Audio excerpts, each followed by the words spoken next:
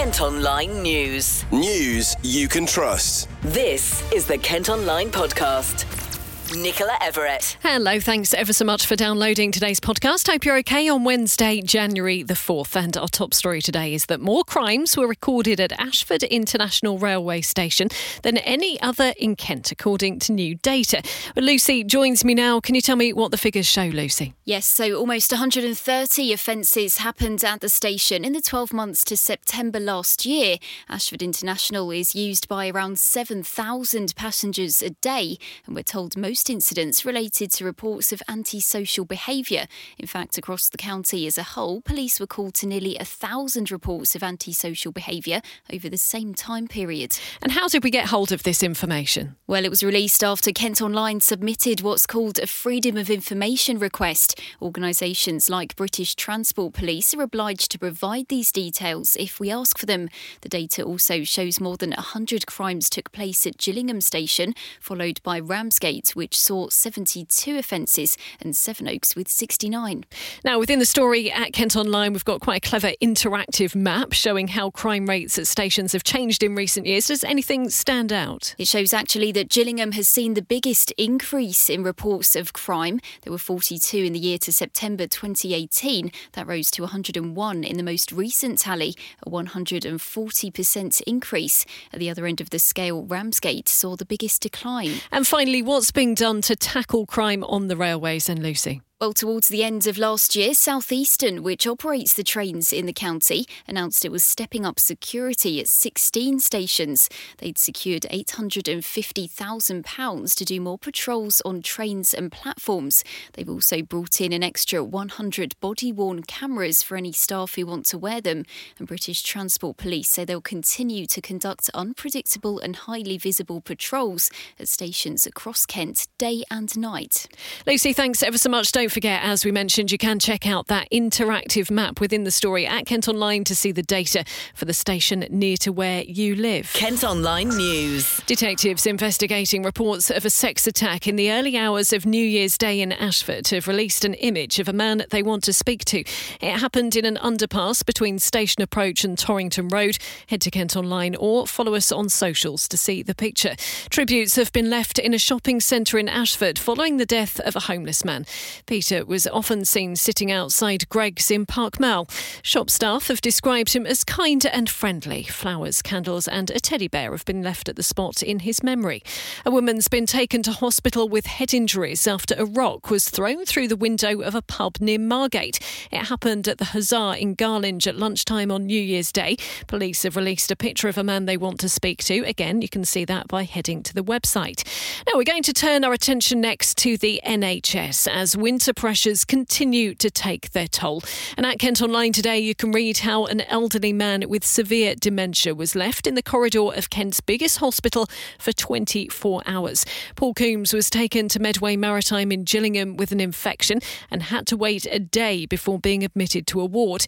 His daughter says the care he received was unacceptable. The trust has been approached for a comment. Meantime, a special number has been set up by the hospital for anyone concerned about a loved one as waiting times soar. Bosses at Medway Maritime say the emergency department is very busy and they're facing ongoing challenges with discharging patients.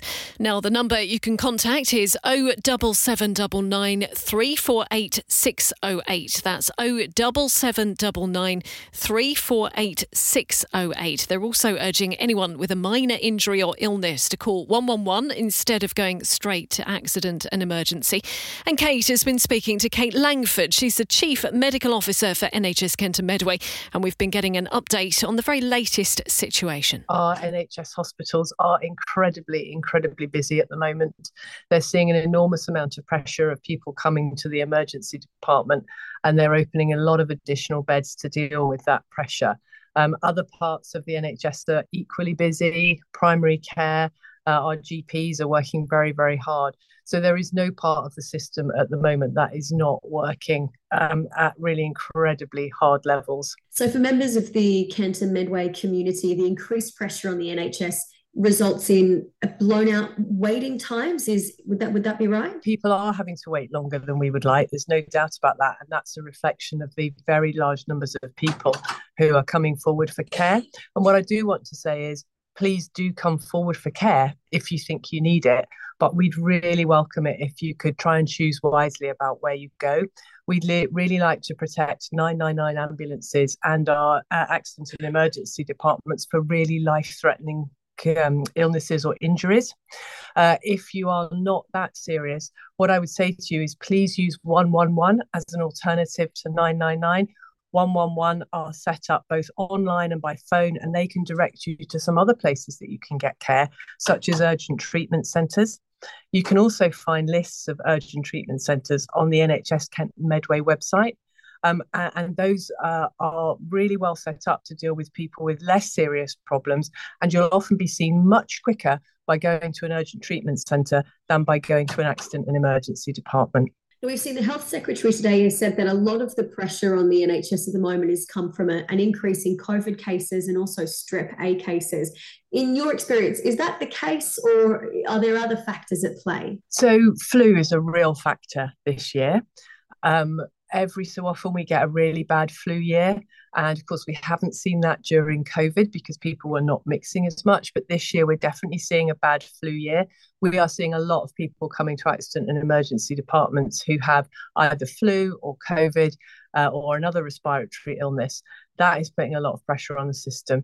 Strep A, particularly in children, has also meant that a lot of people have been bringing their children forward to be seen. So that has added to the pressure. That's perhaps not quite as bad now as it has been, but we are seeing a lot of people with flu as well as COVID. And there have been some calls for members of the public to start wearing masks again and maybe taking on board some of that COVID protocol that we did have to try and keep down the number of infections. Is that something that you would encourage? Well, what I'd say to people is if you're unwell, if you've got a respiratory problem, what I'd rather you did is stay at home. Anytime you go out in public and you're coughing and sneezing, there's a risk you're going to be passing it on to someone. So I'd say stay at home if you're unwell. Please keep your kids at home if they're unwell. If you do have to go out, then yes, wearing a mask will help cut down the chance of you inadvertently spreading it to other people that you're nearby. So those are all really sensible precautions that work just as well for flu as they did for COVID. And the other thing is not to neglect hand washing as well. Kent Online reports. A Maidstone family has been left without hot water and central heating for 6 weeks because of a faulty boiler in their rental flat. The couple say they've been boiling kettles to do the washing up and wash their clothes despite countless calls to the maintenance and landlord. Housing group MHS Homes has apologised, provided temporary heaters and pledged to have it sorted this week. We were chatting about the railways earlier, and it's another day of disruption in Kent as strike action continues. Just 44 of South Eastern's 180 stations are open and trains are only running on 3 lines. That's Dartford, Sevenoaks and High Speed via Ashford. No trains will run at all tomorrow as drivers walk out over pay and conditions. Now, the owner of a cafe in Medway says it's at breaking point as the business tries to grapple with the cost of living crisis. Fraser's Cafe in Gillingham is having to rely on volunteering from friends and family to stay afloat. Amy Azat is the owner and has been speaking to our colleagues at KMTV. The energy prices have gone up and stock prices have gone up, and then that means we have to put our prices up. And that means we won't get as many customers because people can't afford just to waste money on coffee. There's a lot of competition. Mostly every shop here is cafes or coffee shops, so it is affecting us, and we have to be in competition constantly to keep the prices as low as we can. To keep it up and running, we need to take at least £400 or £500 a day, and that's just with family staff working. My family, my daughters, my ex-husband helps out when he can. Because I can't afford to pay everybody wages, so I can have a day off. At the minute I'm trying to work as much as I can to pay the energy prices. This is everything to me. If I lose this business, I'm going to have to start again from scratch with no money to start it out with. So I need this to work. This is why my family are helping, and my friends, even sometimes if they're here, they'll help me do waitressing. And I rely on my ex-husband a lot. If I need to borrow money, he'll lend it to me, then I'll pay him back. But it's going around in a circle. But I'm borrowing it, paying it back, borrowing it, paying it back like that at the minute. They've also been chatting to Jamie, who's working as a barista for her mum. The cost of living crisis has affected us because we can't really afford to pay as much on gas and electric. The prices are so high, it costs a lot to keep this place warm. And then obviously our machines have to be on at all times, so that costs a lot to run the electric. The coffee machine, we're using it all day, so it is a lot of money. And then obviously paying staff, we can't afford it. It's just me and my mum. It's a lot of hard work. The cost of living has affected us really bad. Well, in summer, I actually forgot how busy it was in summer, and now when I do get a little bit busy, I'll panic a little bit because it's been so long that it's been quiet, and then when I do get a little bit busy, I'm like, oh, what do I do? Kind of forget how to work like that. In summer, we were flat out. We couldn't even sit down for a minute. We had to constantly be on our feet. We had more staff then as well because we were that busy. We could have had staff just to have someone doing the washing up. That's how busy it was. But now it's kind of get lazy and you forget how it used to be, sort of thing. We will get there. Just takes time. Well, a spokesperson for the Department for Business says its energy bill relief scheme will see some pay less than half the wholesale cost of energy this winter. Kent Online reports. Hundreds of people in Kent have signed a petition to try and tackle what they describe as a pothole crisis. Drivers have been left with expensive repair bills because of damaged roads in the area. They're calling on the County Council to fill in more than 60 reported potholes. Bosses say some of them were caused by last month's freezing weather, and they're working to fix them as soon as possible. 100 homes are going to be built on land in Deal, despite dozens of objections saying it would lead to a loss of open green space. People near the site on Cross Road were also concerned about an increase in traffic. Developers say each house will be detached and have an electric vehicle charging point. A councillor's urging police to do more to tackle antisocial behaviour in Chatham after fireworks was set off in the street on New Year's Eve. Video footage at Kent Online showed chaotic scenes on Luton Road at the weekend. There have been no arrests, fines or cautions so far, but officers instead have given advice to people in the area who may or may not have been involved. An historic cinema in Sittingbourne has shut down because of rising costs and falling trade. The New Century showed a film for the final time last Thursday. Other business owners in the area hope the old Odeon building can be revamped into another social venue. And we've been chatting to Sarah Seabridge. She owns the Yellow Stocks Micro Pub not far away and has revealed that there's been a lack of footfall in the area, especially since COVID. People just don't come out to do things like they used to now. Since COVID, it's a sign of the times. People tend to stay indoors now, watch things on the telly when you've got everything there for you. Get a takeaway, you don't need to go out. But I really feel for them because I know how hard they've tried to keep things going there. Really worked hard. A lot of volunteering involved, it wasn't just being run as a business, and it's sad. And I mean, again, it's another thing at this end of the high street which is gone. I mean, I really, really feel for them, really do. I mean, we've got a lot of customers that come in here on their way there and they love going there because they feel it's a family run kind of business and they feel at home, comfortable, sad, very sad. Well, with the bingo going as well, I mean, we used to see a lot of people down there, and it was a social venue, and again, where are people going now? Are they just sitting at home online rather than socialising? I think that's not good for society when people don't socialise, and obviously there isn't that draw down here, I mean, it's such a shame for the businesses down here because we've got a nice lot of businesses in this area. I mean, and things like Casper's Ice Cream Parlour, I mean, whether they'll keep going, I mean, they've struggled all through this. Obviously being there with the cinema, it kind of all worked, and I really don't know what's going to happen. I mean, hopefully there'll be some development. I mean, the Wheat Shew's up for development. If that gets its planning or the go ahead and they build a new kind of pub there, then that might draw people again. There isn't really a lot this end, except for nice little bespoke shops and cafes and us. So, I don't know. What can we do? Kent Online News. Graffiti has been sprayed on an ancient wall near Rochester Castle. Work's now underway to get rid of the red and green paint near Bowley Hill. Council bosses are liaising with Historic England. Developers have officially launched a bid to build Herne Bay's first McDonald's as part of a multi-million-pound plan to expand a shopping complex. The drive-through would be at Altira Business Park in Broomfield, and the proposal also includes a B&M, food warehouse and a builder's merchant on the site. Details of the project show the restaurant is earmarked for a patch of former farmland, will seat as many as 60 people at a time and have an outdoor play area. Student accommodation in Rochester could be turned into houses of multiple occupancy. Plans have been put in for a building that belongs to the University for the Creative Arts, which is planning to close its campus in the town later this year. If the plans are given a go-ahead, the biggest of the buildings would house 42 people.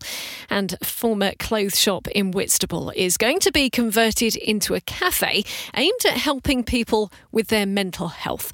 Revival has been without a permanent home for the past 2 years. Well, I've been speaking to Deborah Haylett, who's the executive director, and started by asking what a difference it'll make to have a base. It's hugely important, and we've noticed it from people that do come along to the group. They're very well attended, but it's quite difficult sometimes for people that are looking to get help or support, that they feel confident and comfortable where they are in a premise, that they belong to where they're going as well. And as much as it's been fantastic that we've had little satellite groups and we've been able to maintain them across Whitstable, for people to know that they've got somewhere that is there all the time, if they don't feel like going on the one day that the group might be running in a cafe, they can pop in on any other day and they can talk to our trained staff about it, be signposted to what they might need, find out what else we're going on, what else is going on. But also it's for funding. We can, once we're in a premise, we can go out for funding for other work, for things that we know people are screaming out for. Our recent survey and feedback has shown that there's a desperate need for some sort of support or talking service or peer support for carers, for adult carers especially, but also a space for teens, for young people. And we will be able to try and raise some funds to be able to run youth cafes on Thursday and Friday evenings. Sounds fantastic. Can you tell us a bit about the building then that you have found and what you're doing at the moment to get it all ready? So the building itself is quite an iconic shop within Whitstable. It's Woolies Menswear, which has been there for years and years, but it's been empty for about 5 years now. It had previously been tried to be taken over by Cafe Nero at the beginning of COVID, but they couldn't do it, obviously COVID pressures, etc. So they pulled out. So unfortunately, they sort of ripped all of the lovely original features out of the shop and half of the roof, and it was just not weather tight, and it's just been ravaged by the weather and being empty. So we've got to do a whole refit and repair of the roof. We're opening out the back so that we can have a small courtyard area. We've also there's an upstairs flat, and we're able to use that as a multi-use space, so we can rent it out at weekends and different points in the week as a holiday let. But then the rest of the time we can use it for groups, for projects, for individual therapists that might want to hire the space. So yeah, proper multi-use space that will help fund as well. Any income from that goes straight back into Revival to help us fund the mental health work that we do. It sounds fantastic, but as you say, quite a lot of work still to be done. When do you think you will be open? Because I know, as you say, the fundraising is still going on at the moment, isn't it? Fingers crossed in the spring. So end of March, probably around the Easter weekend, we'll have a soft opening week where we have some of the people that we work with and attend our groups can come and be in the space themselves at a quiet time to get used to the space and feel at home in the space. And then stakeholders to come and invited to have a look at the space and what's going to be going on and what we hope to achieve. And have you found, Deborah, that over the past couple of years, even though you haven't had your permanent base, you have had more people seeking out your support? Because for an awful lot of us, it's not been an easy 2020 onwards, has it really? No, exactly. And I think when we first started the peer support groups, they were they were definitely smaller, and there were people just looking for connection and who'd been feeling isolated.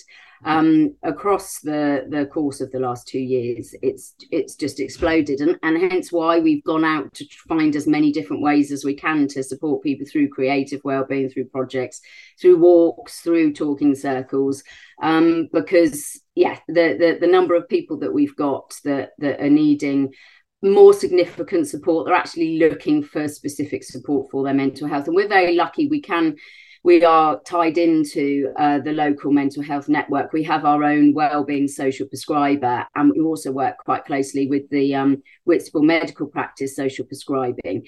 So we can signpost people to the help and support that is available. There is help and support available, but often people just don't know about it, or it takes them maybe 1 or 2 times of talking about it with somebody before they then take that step. So they come to our group and they can have a chat, and they can learn from other people that may have accessed different types of support and build the confidence to go for that support themselves. So yes, it's a definitely something that is more and more, and we're more than aware that, as I say, people are wanting to have different types of groups and support for specific things that are happening in their lives. Kent Online Sport. A footballer has left Sittingbourne FC after being threatened by racist behaviour. The club has confirmed Mario Keisaka has quit after what happened during the match against Sheppey United on December the 27th. An investigation identified a visiting supporter who's now been banned from the Woodstock ground indefinitely. And staying with football, the new owner of Gillingham has been telling fans why he decided to invest in the club. Brad Gallinson flew in from America to watch their defeat at Stevenage on Monday and will be hoping to lift them out of the League Two relegation zone. Well, let's hear what he's been saying to the club in an exclusive chat. They started by asking when he decided to invest in sport in the UK. Probably a year process, most of 2022. We looked at a number of clubs all around the country. Some big, some small, some higher table, some lower table. And Gillingham kind of combined a lot of things that we were looking for. It's a terrific catchment area right outside of London, the only EFL club in Kent. Huge fan base, huge corporate sponsor base, a nice sized stadium. And really, as I describe it, is just a lot of raw potential. Gillingham also has diversified businesses around the pitch, so it helps to build a sustainable team. And those are kinds of the things that we were looking for, and Gillingham had most, if not all, of those. Now, I know you've got plenty of ideas. We could probably sit here all day, couldn't we, going through your ideas and wish lists. But what are your immediate priorities in the short term and then in the longer term? Yeah, so the short term, I think nobody will be surprised, is upgrading the club. We need, like I said, a tune-up. We need help. The players need help, and January is the time to do that. So the short term for sure is to give help to the team to move up the table. As far as the medium and long term, there's a lot of exciting things to do once you sort of accomplish that. The whole business is around the pitch. So of course you have to be strong on the pitch. And then, as I said, there's a real diversified businesses around Gillingham, the factory, the Great Hall, the GFC school. All of those kinds of things need money and need help to grow because, again, it builds one giant sustainable business, not just for the club and for the fans, but for the whole community. They do a lot of important things here, and the idea is to keep expanding it and keep it more sustainable and grow it and profitable. And lastly, really, is to bring in more fan and sponsorship participation. There is a tremendously dedicated fan base. I think I read there's over 75,000 businesses just in the immediate Kent area, and all of those should be engaged positively around the businesses and the pitch. I'm going to come to the businesses in a second. You adhered to the January transfer window, which is of course now open. We've already signed Tom Nichols, but I'm sure the fans will want to know is there plenty more scope to strengthen the squad? Yeah, the plan is to strengthen the squad. As far as numbers, it's hard to promise something, but January is definitely a crucial time. It is by far the highest priority for the club, for the staff, for the manager, for everybody. So the answer is positively yes, the plan is to upgrade and become more competitive. Supporters would also probably like to know the involvement of Paul Scally, who remains a minority shareholder at Gillingham Football Club. What role is he going to play moving forwards with you as chairman? Yes, so part of this due diligence process is I've gotten to know Paul very well. He remains a minority shareholder and a board member. And our thought is that someone with his wisdom and his experience and his dedication to the club is only an asset to push us forward. So the idea is to use his strengths and use his participation and rely on his experience to continue the club moving forward. I can hear in your voice you're very excited by the challenges that lie ahead. You must be very, very enthused for the future. Yeah. I mean, it's an exciting sport. It's like nothing I've seen in the entire world. In the United States, our sports there's no pyramid, there's no relegation, there's no promotion, there's no sort of heart on the field because you really have nothing to lose. You either make the playoffs or you don't make the playoffs, but you're always in the same league. So it's something that I've never seen before. I mean, the passion of the fans is tremendous. Just walking around Gillingham this morning, stopped on the street, people shake your hands. You know, they give you advice about strikers, and it's a terrific system. Their next match is against Premier League side Leicester City in the third round of the FA Cup this weekend. Well, that's all from us for today. Thanks ever so much for listening. Don't forget you can follow us on Facebook, Twitter, Instagram and TikTok. You can also get an update of the top stories direct to your email each morning with the briefing. To sign up, just head to kentonline.co.uk. News you can trust. This is the Kent Online Podcast.